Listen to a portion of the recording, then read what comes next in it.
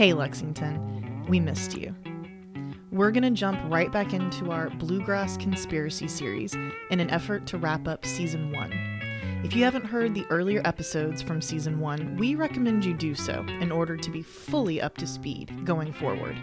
But if you don't have the time, or just hate the sound of my co-host Johnny's voice, then no worries and you're in luck. I'm flying solo this week, and we'll briefly recap everything Bluegrass Conspiracy now.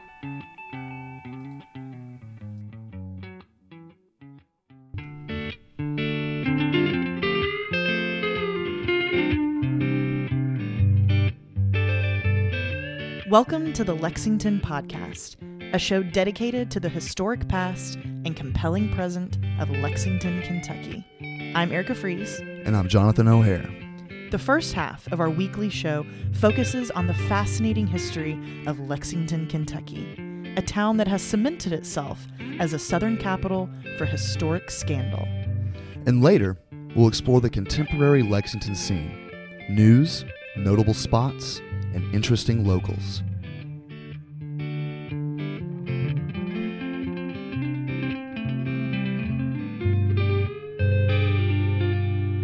Glad you're here, y'all.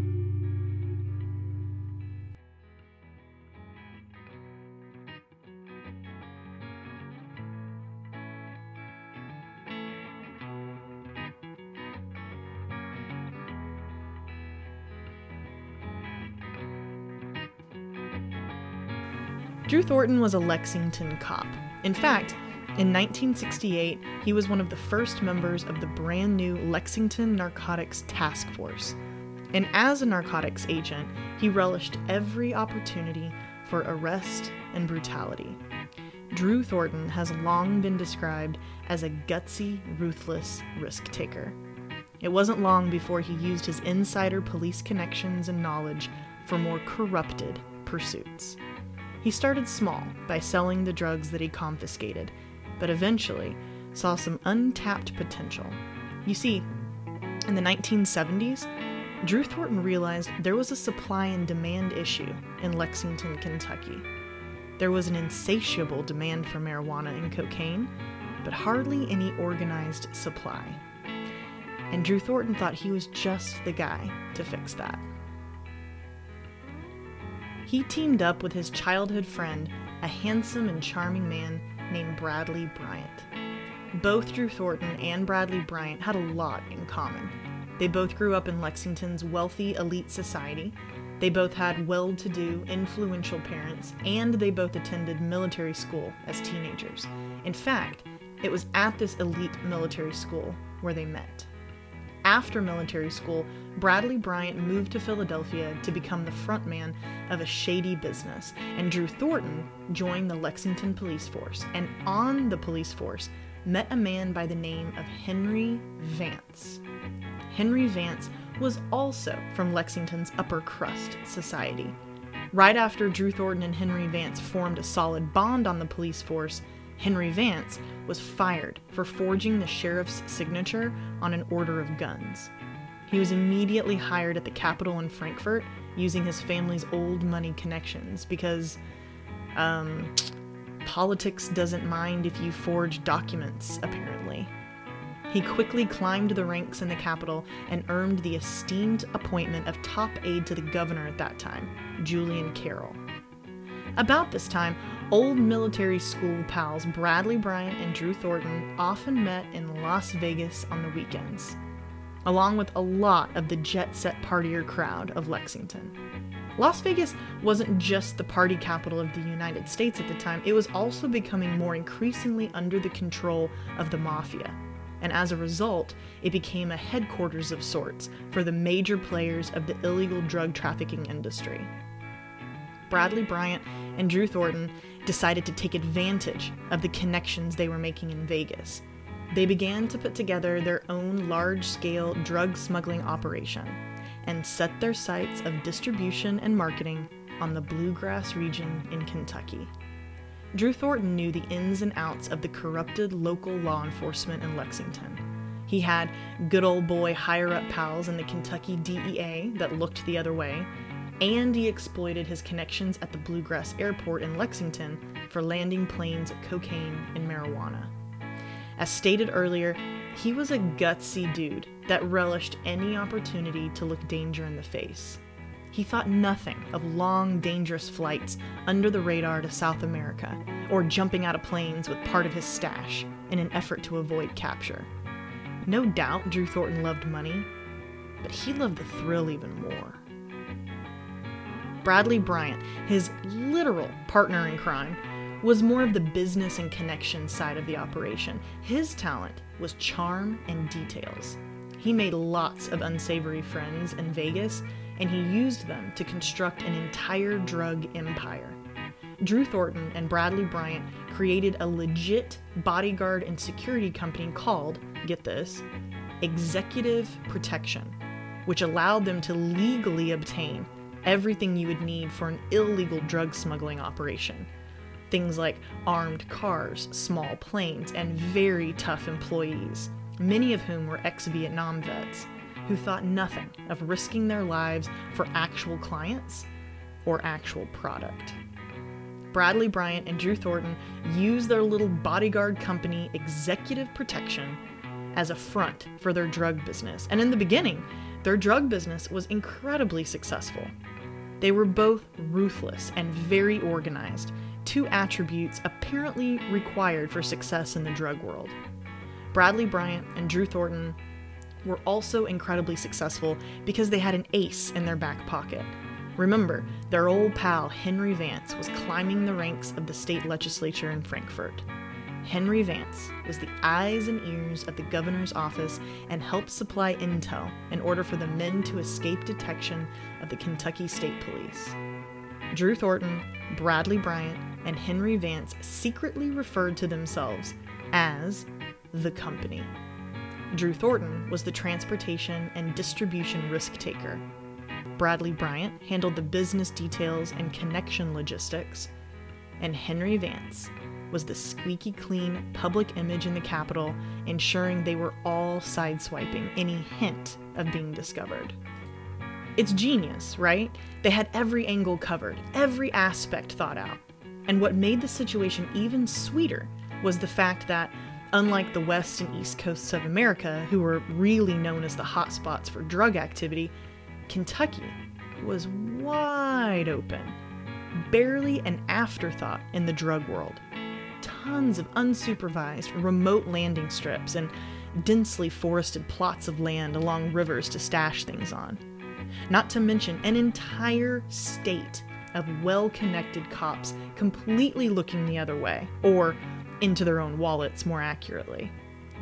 1974 and 1975 were when the company's pursuits really started to take off. They made millions in a matter of months, and it grew and grew and grew.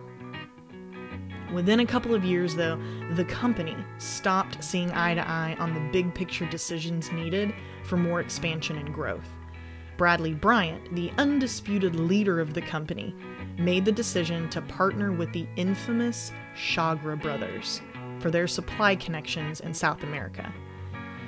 The only problem with that is the fact that the Chagra brothers were known kingpins of drug smuggling.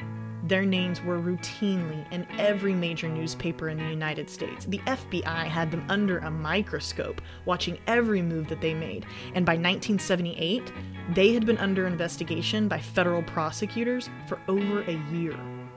Drew Thornton, who had retired from the Lexington Police Department at this point, was convinced that it was a really dumb move to partner with such a public enemy of the law.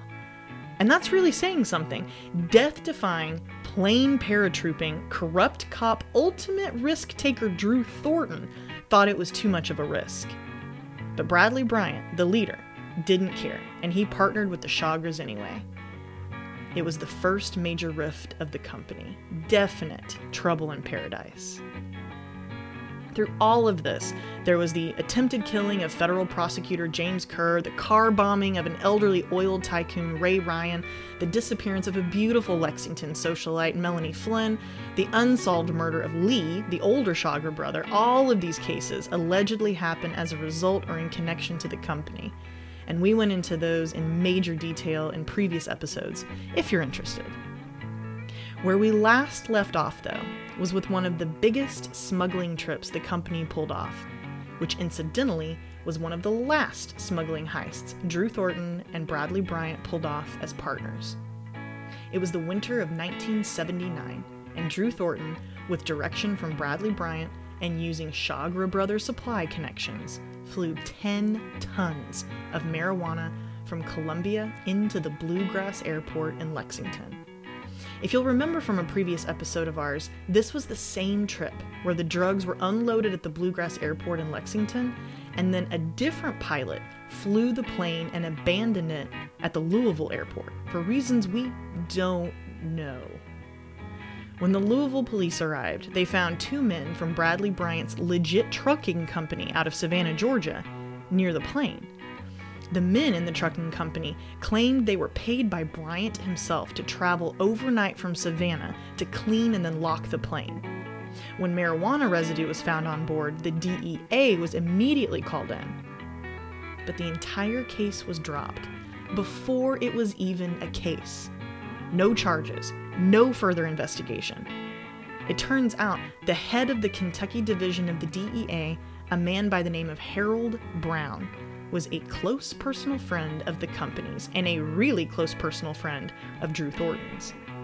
He was no doubt paid for years for the mutually beneficial relationship between himself and the company, meaning drug law enforcement and drug smugglers had come to quite the arrangement in Kentucky in the 1970s. Just 4 months after this big smuggling trip, the unimaginable happens. The notorious Jimmy Chagra is indicted on drug charges and is looking at major time behind bars. Remember, Jimmy Chagra is one of the famous Chagra brothers, the major supply connection for the company in South America. Jimmy Chagra's from Texas and is charged in Texas, and the federal judge assigned to his case is none other than Judge John Wood, nicknamed Maximum John, for how tough his sentencing is on drug dealers. This wasn't going to be easy for Jimmy Chagra. The feds had been onto him for years, meticulously building their case against him. And despite all of his clever pivots, they were finally able to pin several drug charges against him. And then he winds up with the harshest judge in the Texas court system, Judge Maximum John Wood. This is the end for Jimmy Chagra. He knew it. His associates knew it. And the press was all over it. But drug kingpin, death-defying Jimmy Chagra wasn't going down without a fight.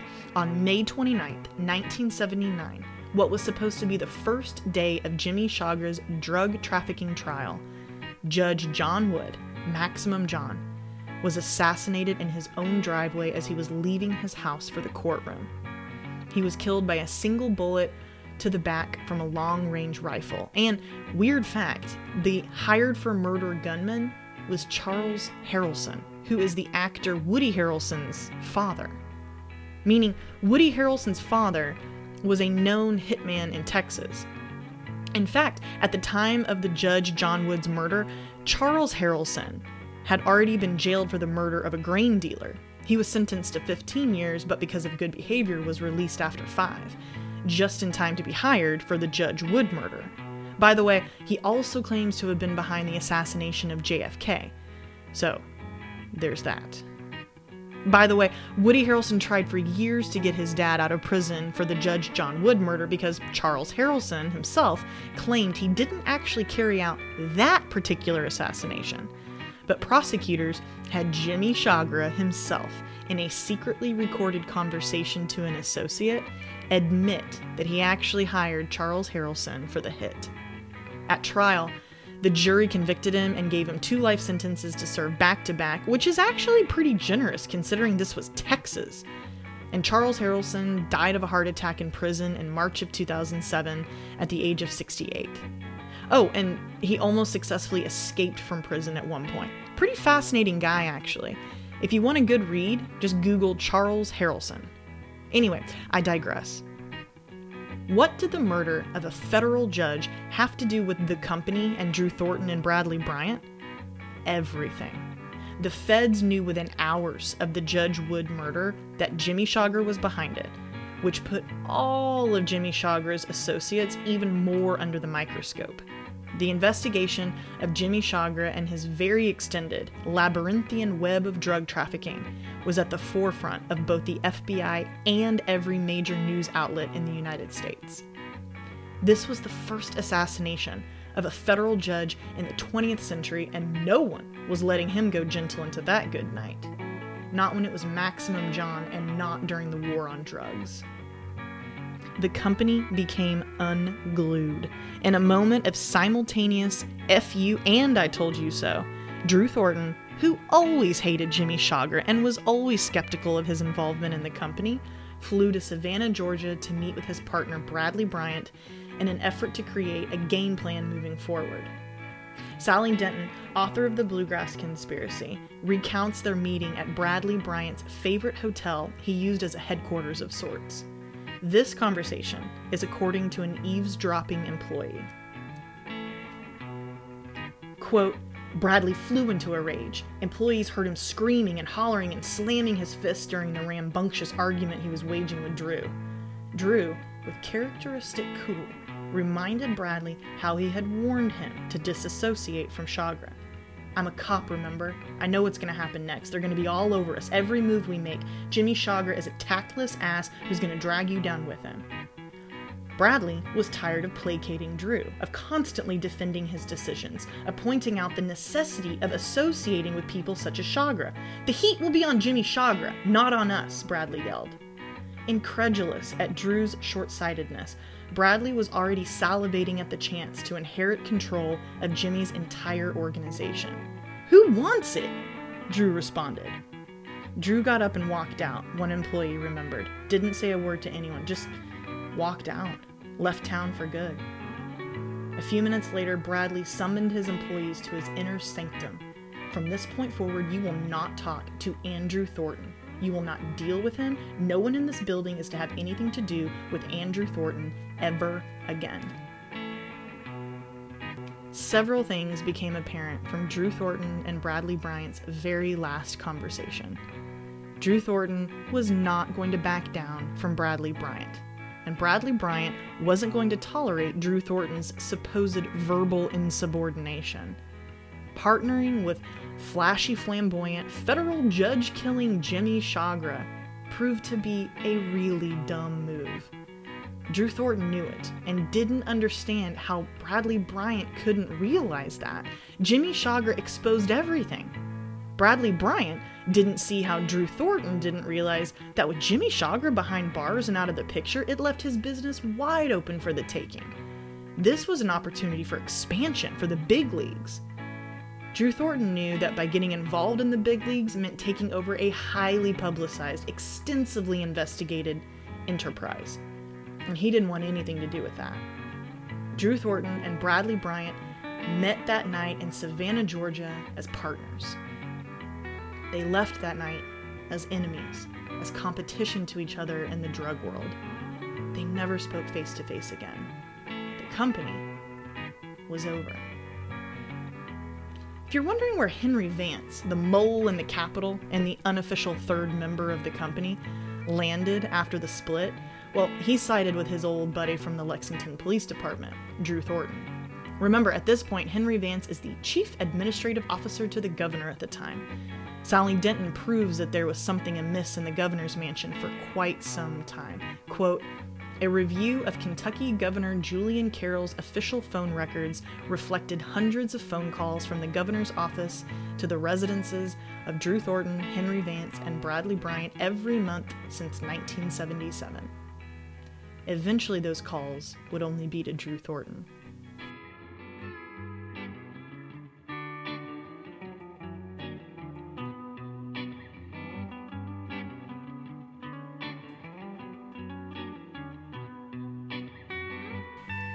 As much as they couldn't see eye to eye on things, both men still stayed in the drug trafficking world, and both men were on the run from law enforcement, this time in different directions. Bradley Bryant moved around a lot to avoid detection. only staying in hotels, only paying cash, only communicating with family and associates via wire or scrambled numbers from random payphones.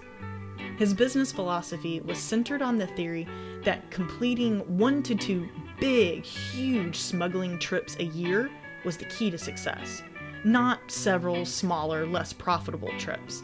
He wanted to put all his connections and effort into a couple of big trips, all his eggs in one basket, so to speak. This is pretty smart on a lot of levels. The more people you involve for the more trips you make, the more you up your chances for getting caught, right? But at the same time, those smaller trips were more local affairs where you can control more of the process. Bradley Bryant was more interested in the big deals, complicated journeys to South America, where if everything went according to plan, and remember, Bradley Bryant was the ultimate detail-oriented planner, then the payout would be worth it. He figured, like everything else in life, the more you're willing to risk, the more you stand to gain. Bradley Bryant was a very analytical, detail-oriented person, a quality that, in the past, served the company very well. But now he was on his own, a fact that made him increasingly more paranoid. He didn't have his buddy Drew Thornton anymore. He decided for his next big drug smuggling trip, he'd need every resource available, even if those resources were highly classified weapons not available to the public. Bradley Bryant convinced his cousin, who had top military clearance at the time, to steal state-of-the-art weapons from the U.S.'s largest naval air weapons station, a giant chunk of land in the California desert called China Lake. If you've never heard of China Lake, that's probably on purpose. Located about 150 miles north of Los Angeles, China Lake is mainly where the United States Navy develops, researches, tests, invents, and evaluates weapons. It's an impressive, highly classified piece of land larger than the state of Rhode Island, and it goes without saying that it's pretty invite only. Despite that, Bradley Bryant's cousin, Larry Bryant, uses his clearance to, according to Sally Denton, author of the Bluegrass Conspiracy, quote, penetrate one of the government's most complex security systems in order to retrieve a remote control helicopter, 1,500 rounds of .30 caliber M1 tracer ammunition, and a radar receiver section from a Sidewinder missile, as well as night vision scopes. Bradley Bryant rents a storage unit called You Store It on New Circle Road here in Lexington, Kentucky, and stores a good portion of his China Lake bounty inside. The highly sophisticated equipment is sitting, waiting, ready to go at a moment's notice. For how clever Bradley Bryant always was, and he was an absolute master at covering his tracks, it seems, that after the split with Drew Thornton, he became more brazen and less cautious. He does eventually get caught, and it's in the weirdest way. Bradley Bryant, his China Lake pilfering cousin Larry Bryant, and another drug associate were in Philadelphia. They stayed close to a week in Suite 608 at the Sheraton Airport Inn. One day, the hotel maid was about to enter Suite 608 to clean and noticed the strong, unmistakable stench of marijuana. She alerted hotel management, who, in turn, alerted law enforcement.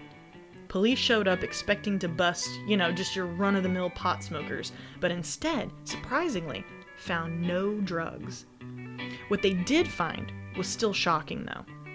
Semi-automatic weapons, $25,000 in cash, a police interception telephone scrambler, which was, of course, of particular interest to the cops, pamphlets on the art of escape, evasion, and disguise, brochures describing the poisons used by the CEA, a book titled Top Secret Radio Frequencies of the U.S. Government, and, possibly the most damning, a handwritten journal of sorts, with names and numbers of Bradley Bryant's associates, as well as code names of all of Bradley Bryant's secret operations.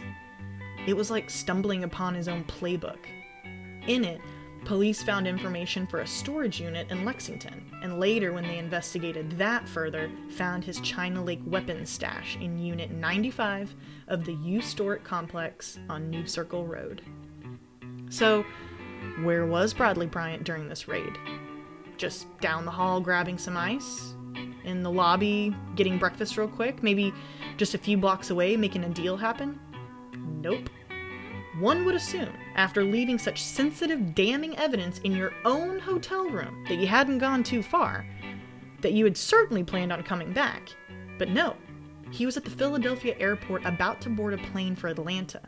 He was due in Atlanta the next day to throw his support around a mayoral candidate of all things.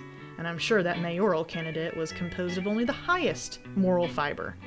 Anyway, the police at the hotel tipped off airport security who tracked him down, and what they found on him in his luggage was even crazier than what he left behind in the hotel room. In his bags, they found several Kentucky driver's licenses, all of different identities. Wigs and glasses and various disguises, telephone numbers for the CIA, stolen Texas license plates, semi-automatic weapons with silencers, $22,000 in cash, 5 different passports, the list goes on. And when questioned in custody, he only said, quote, "I'm one of the good guys. I'm not a bad guy." And wouldn't say another word until his lawyer arrived. "I'm one of the good guys. I'm not a bad guy." In the spring of 1980, Bryant was most certainly indicted, and the prosecution felt pretty confident. I mean, Lexington police raided a warehouse in Bradley Bryant's name and found a whole arsenal of classified weapons right there on New Circle Road. They found an entire arsenal of weapons worth $250,000, including taser stun guns, fully and semi-automatic weapons, tear gas, cocaine test kits, and the latest and high-tech state-of-the-art military devices called night vision goggles. Seeing as though some of the weapons and the equipment found weren't even close to being sold to civilians, it was easy to trace back to China Lake. It was easy to prove they'd been stolen from the military. However, after 3 weeks of a grueling trial with mountains of evidence against Bradley Bryant, the Lexington, Kentucky jury found him not guilty. Kentuckians definitely believe in their Second Amendment rights, and they didn't think there was anything wrong with having a storage unit full of weapons. They believed his reasoning, which was unbelievable. He was acquitted and walked out of the courtroom a free man that day. And here's a common theme with not only this sordid tale, but so many stories of greed. When you're caught, but then let go or acquitted by a jury of your peers, it only makes you more ruthless, more brazen. I mean, you can steal classified weapons from the Navy with no repercussions. That means you're invincible, right? Above the law. And unsurprisingly, Bradley Bryant went straight back to the dark side. But just because a Lexington jury let him off scot-free didn't mean the rest of the nation's law enforcement forgot about him. Just a few months later, in 1981, at the age of 38, he's arrested for selling 800 pounds of marijuana to an undercover DEA agent in Illinois. Remember how he loved those big deals? Well, this time, the risk definitely didn't justify the reward. He's held in an Illinois federal prison for $1 million in bail, awaiting another trial. By this time, all of his shady business dealings in both Georgia and Pennsylvania had caught up to him. The Philadelphia Bulletin newspaper reported in an article published in December of 1981 that, quote, "Since the fall of 1979, a complex news story has been unraveling like a bizarre tale of espionage. In bits and pieces, it has been learned that persons with links to the U.S. intelligence community may have secretly engaged in illegal drug dealing, gun running, theft of high-level military hardware, and aiding terrorists. The extent of Bryant's criminal activities are many and far-flung. It is doubtful that all of his criminal activities can ever be successfully investigated to an extent that would reasonably assure successful prosecution." The article also mentions that, in addition to his drug and weapons charges, he was also indicted on 9 counts of fraud by the federal grand jury of Philadelphia. It seems his shady business dealings had caught up with him through various paper trails that proved he consistently sold, quote, "non-existent and price-inflated industrial equipment, then funneled the profits to various corporations controlled by Bryant." All of this came to light when his trucking company, Bryson International, filed for bankruptcy the year before. It should also be noted that the China Lake weapon stealing wasn't just for arming their own drug smuggling operation. The DEA was convinced, based on the amount of weapons seized, that Bradley Bryant and his cousin Larry Bryant had intended to sell the weapons in what the DEA called the largest guns for drugs conspiracy in the United States. They were convinced that the storage unit in Lexington was one of at least 15 other storage units stashed around the U.S., and in the end, they were right. Drug trafficking, arms smuggling, international espionage, fraud, embezzlement. This was the end for Bradley Bryant. He was sentenced to 15 years in a federal prison.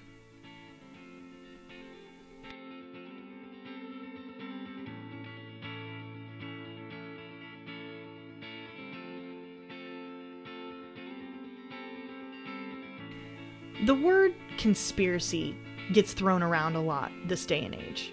It's probably because the definition is actually pretty simple and easy to apply to a lot of situations.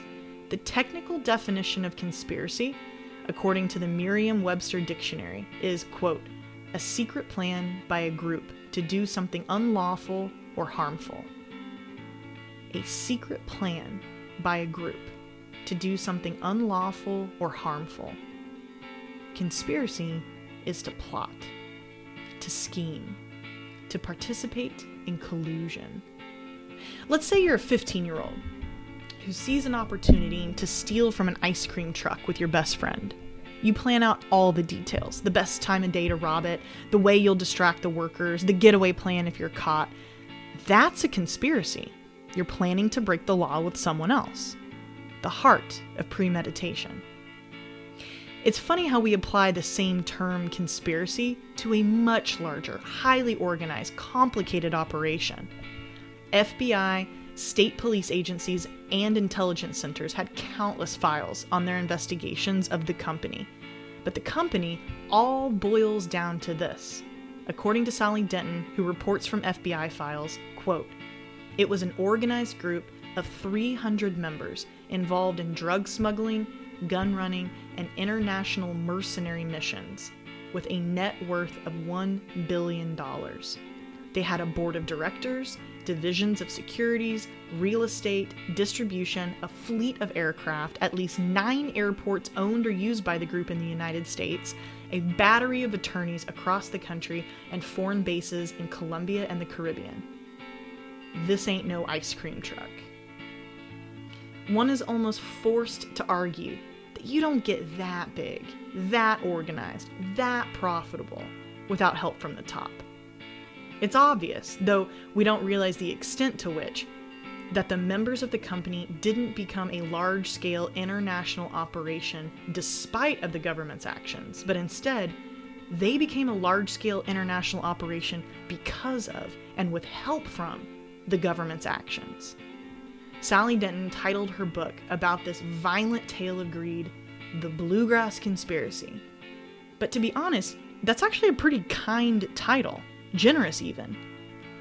If by conspiracy you mean government and law enforcement cover-up, which it most certainly was, then it wasn't just one instance, one Bluegrass Conspiracy. There were several accounts of questionable involvement, or lack thereof, by law enforcement. At this point, I have to tell you about a man named Ralph Ross. When writing her famous book, The Bluegrass Conspiracy, Sally Denton worked with a determined Kentucky State Police cop by the name of Ralph Ross. Not Lexington Police, Kentucky State Police. Ralph Ross is the one who essentially tells her everything. He's like the main character in the book, actually. He's the common thread that puts all the pieces together for her. Years after everything came to an end, he tells her everything. Lets her go through all of his files, explains in detail his involvement with other law enforcement agencies at the time, like the FBI, etc. He was hunting Drew Thornton and the company since the beginning, for over a decade, and was always met with frustrating roadblock after frustrating roadblock. Either the company would be one step ahead due to their insider knowledge, or, curiously, the Lexington Police Department wasn't as helpful as they could have been, always claiming that Ralph Ross, who was Kentucky State Police, was out of his jurisdiction by trying to make things happen in Lexington. every other federal agency and every other state was after them. And by 1981, they were under investigation in 6 other states: Texas, Florida, Pennsylvania, California, Georgia, and Mississippi. But not Kentucky, not their home state and where they did the most amount of business. They were able to find a sort of refuge in Kentucky for years, well after it was obvious that they were up to no good. Kentucky was always this safe harbor for them, and that's what drove Ralph Ross up the wall about the whole thing. Take, for example, the land known as Triad. Triad was the piece of land in Jessamine County on the Kentucky River near Lake Harrington that Drew Thornton bought. And we've talked about this in a prior episode too, if you're interested in more details. But Triad apparently served a variety of purposes. It was a remote landing strip for the company's planes. It was a spot to stash drugs. But most concerning were the rumors that swirled that there was a large amount of, quote, foreign-looking soldiers on and around the highly secretive premises. Ralph Ross of the Kentucky State Police sent a team of undercover agents to check out the property, and they did indeed find evidence that there were barracks and a paramilitary training ground. The state police flew planes overhead to take aerial photos and found tank tracks on the property too. And as it turns out, the Senate Committee on Security and Terrorism was already concerned about Triad. They were convinced through their own investigation Triad was a full-scale terrorism training ground, and that drugs may have always just been a side moneymaker to their real intent: selling stolen weapons to foreign countries. But how did the Lexington police respond to this? Well, the day after Ralph Ross sent his Kentucky State Police plane overhead to take photos, he gets a call from a Lexington police sergeant saying that Drew Thornton has a message for you. The next time you fly a plane over that property, he'll shoot it down. What?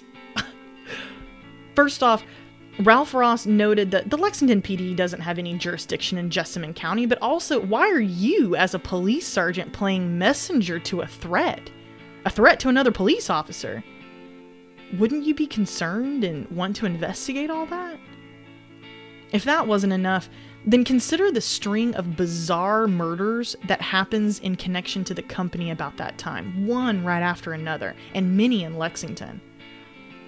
What they have in common is that they all have links to the members of the company in one way or another, whether they're dealers, party girls, or accomplices, and they all became informants in an effort to avoid prosecution. But what's interesting is the fact that these people are either murdered or go missing within hours of officially becoming informants for the police. It stands to reason that the only people who know or should know that you're an informant are the police, right? Word getting out that you're an informant is incredibly dangerous. Nobody wants you talking to the police if you know incriminating things about them. But somehow, within hours or even a day or so of someone ratting out the company, they'd go missing or murdered. Meaning, one could speculate that the police, the only people aware of the identity of these informants, were telling the company the identity of those informants. And here's an even crazier example of this supposed police collusion. And quite frankly, I think Sally Denton should have gone way more into this in her book because it's just so crazy. But during the height of accomplices becoming informants against the company, there was a double homicide that took place in Lexington. A young couple was found dead in a bathtub of their Lexington home, each one stabbed several times in the chest by the same knife. They were known drug pushers in the area, and upon investigation by the good guy, Ralph Ross, of the Kentucky State Police, he found that the couple had recently become government informants against Drew Thornton and the company.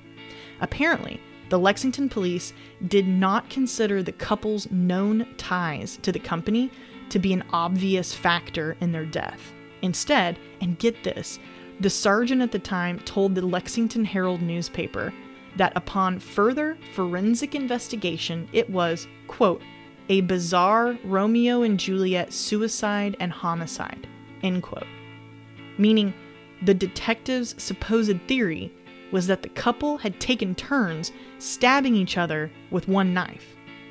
Heads of the investigation said that they recreated the crime and examined the angles of thrusts of the knife and determined that the girlfriend first stabbed the boyfriend several times in the chest, and that the boyfriend lived just long enough to dislodge the knife from his own heart and then do the same to her.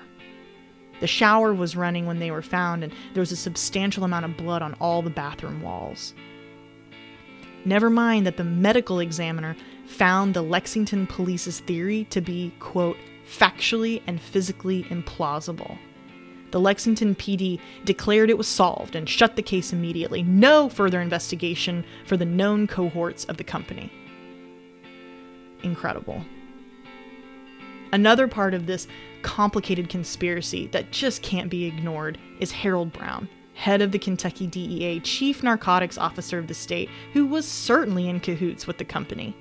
Every other federal agency in the country had identified the company as, and this is quoting Denton again, the country's largest narcotics, paramilitary, and weapons organization masterminded by a nucleus of Kentucky men.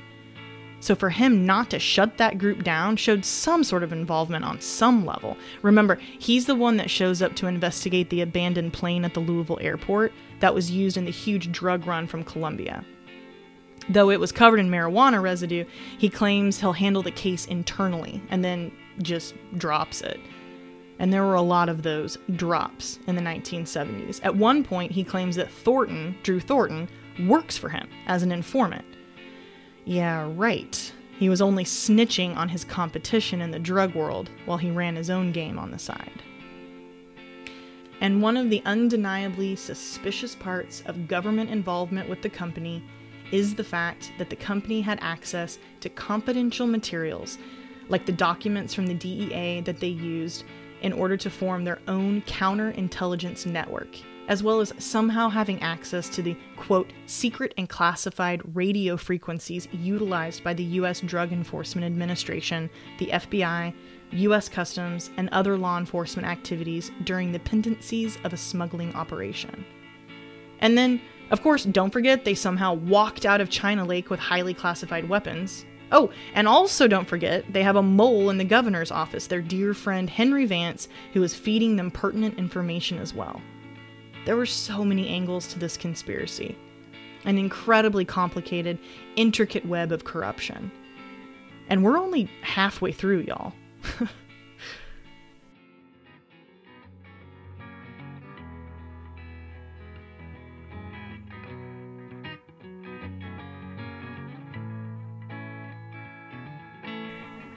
Bradley Bryant's arrest and conviction marked a major turning point for the company. Certainly the beginning of the end. There were two men at the very top of the company's drug kingdom, Drew Thornton and Bradley Bryant. And now one of them was completely out of the picture. You have to wonder how Drew Thornton felt when Bradley Bryant was sentenced to 15 years at a maximum security prison. Here was his former partner, a man he had built a drug empire with, who let ego and control sever their entire business as well as their decades-old friendship. How did Drew Thornton feel, knowing Bradley Bryant was caught and put away for years? Amused? Satisfied? Vindicated? Scared that he'd be next? It was probably all of the above. Remember, Drew Thornton was both a cop and he went to law school at one point. He was a smart guy who knew that a China Lake government conspiracy charge, even if he wasn't fully involved in it, would be pretty hard to beat. He knew law enforcement had been after him for years. There's no telling the extent of what they had on him. He also knew that the disassociation with Bradley Bryant forced a lot of their subordinates to choose sides. Like one of those bad divorces that forces the kids to choose which parent to live with. The company was comprised of a complicated network of over 300 people who fulfilled lots of roles. Transportation crews, pilots, drivers, dirty cops, lawyers, mercenaries, arms merchants, polygraphers, bankers. Though not every position would be held to equal punishment, there was still a lot of guilty people out there with a lot of incriminating information of how Drew Thornton was at the top of the food chain. He knew that most people When faced with charges and the threat of living the rest of their life in a federal prison, like his partner, Bradley Bryant, well, most people would talk. They'd spill their guts to the feds in an effort to avoid prosecution. Or worse, work for the feds as a snitch, going undercover to trap him. Bradley Bryant's end probably signaled a lot to Drew Thornton, but chief among them was to be very, very careful who you trust now. At this point, in 1981, Drew Thornton was on the run. He stayed in the drug game, but unlike Bradley Bryant, kept a very low profile. It helped that he was his own pilot, flying himself from hideout to hideout, never staying in one place too long. He watched every move of every person around him, and he never took chances. If he got even a whiff of being tracked, he'd change his course completely, only relying on the loyalty of a very select, very tight-knit inner circle. There was a warrant for his arrest, but he wasn't about to show up for that. He reasoned that if he stayed on the run long enough, he could claim he didn't know that there was a warrant out for him. Even Ralph Ross of the Kentucky State Police told Sally Denton at one point that as much as he absolutely hated Drew Thornton, he had to admire his stealth. He was never right where they were looking. That would all come to an end about a year later when Drew Thornton sticks his neck out of hiding for his old pal in the Kentucky State Capitol, Henry Vance. You seriously won't believe what happens next. Join us for our next episode when we finish the tale of the Bluegrass Conspiracy with another high-profile murder, entrapment, sister rivalry love triangle, and a very, very famous fall from grace.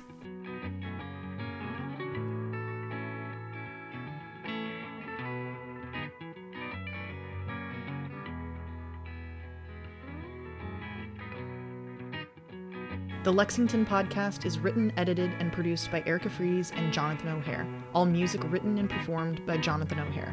Audio and sound by Buns Productions. Content framework credit to Sally Denton, author of The Bluegrass Conspiracy.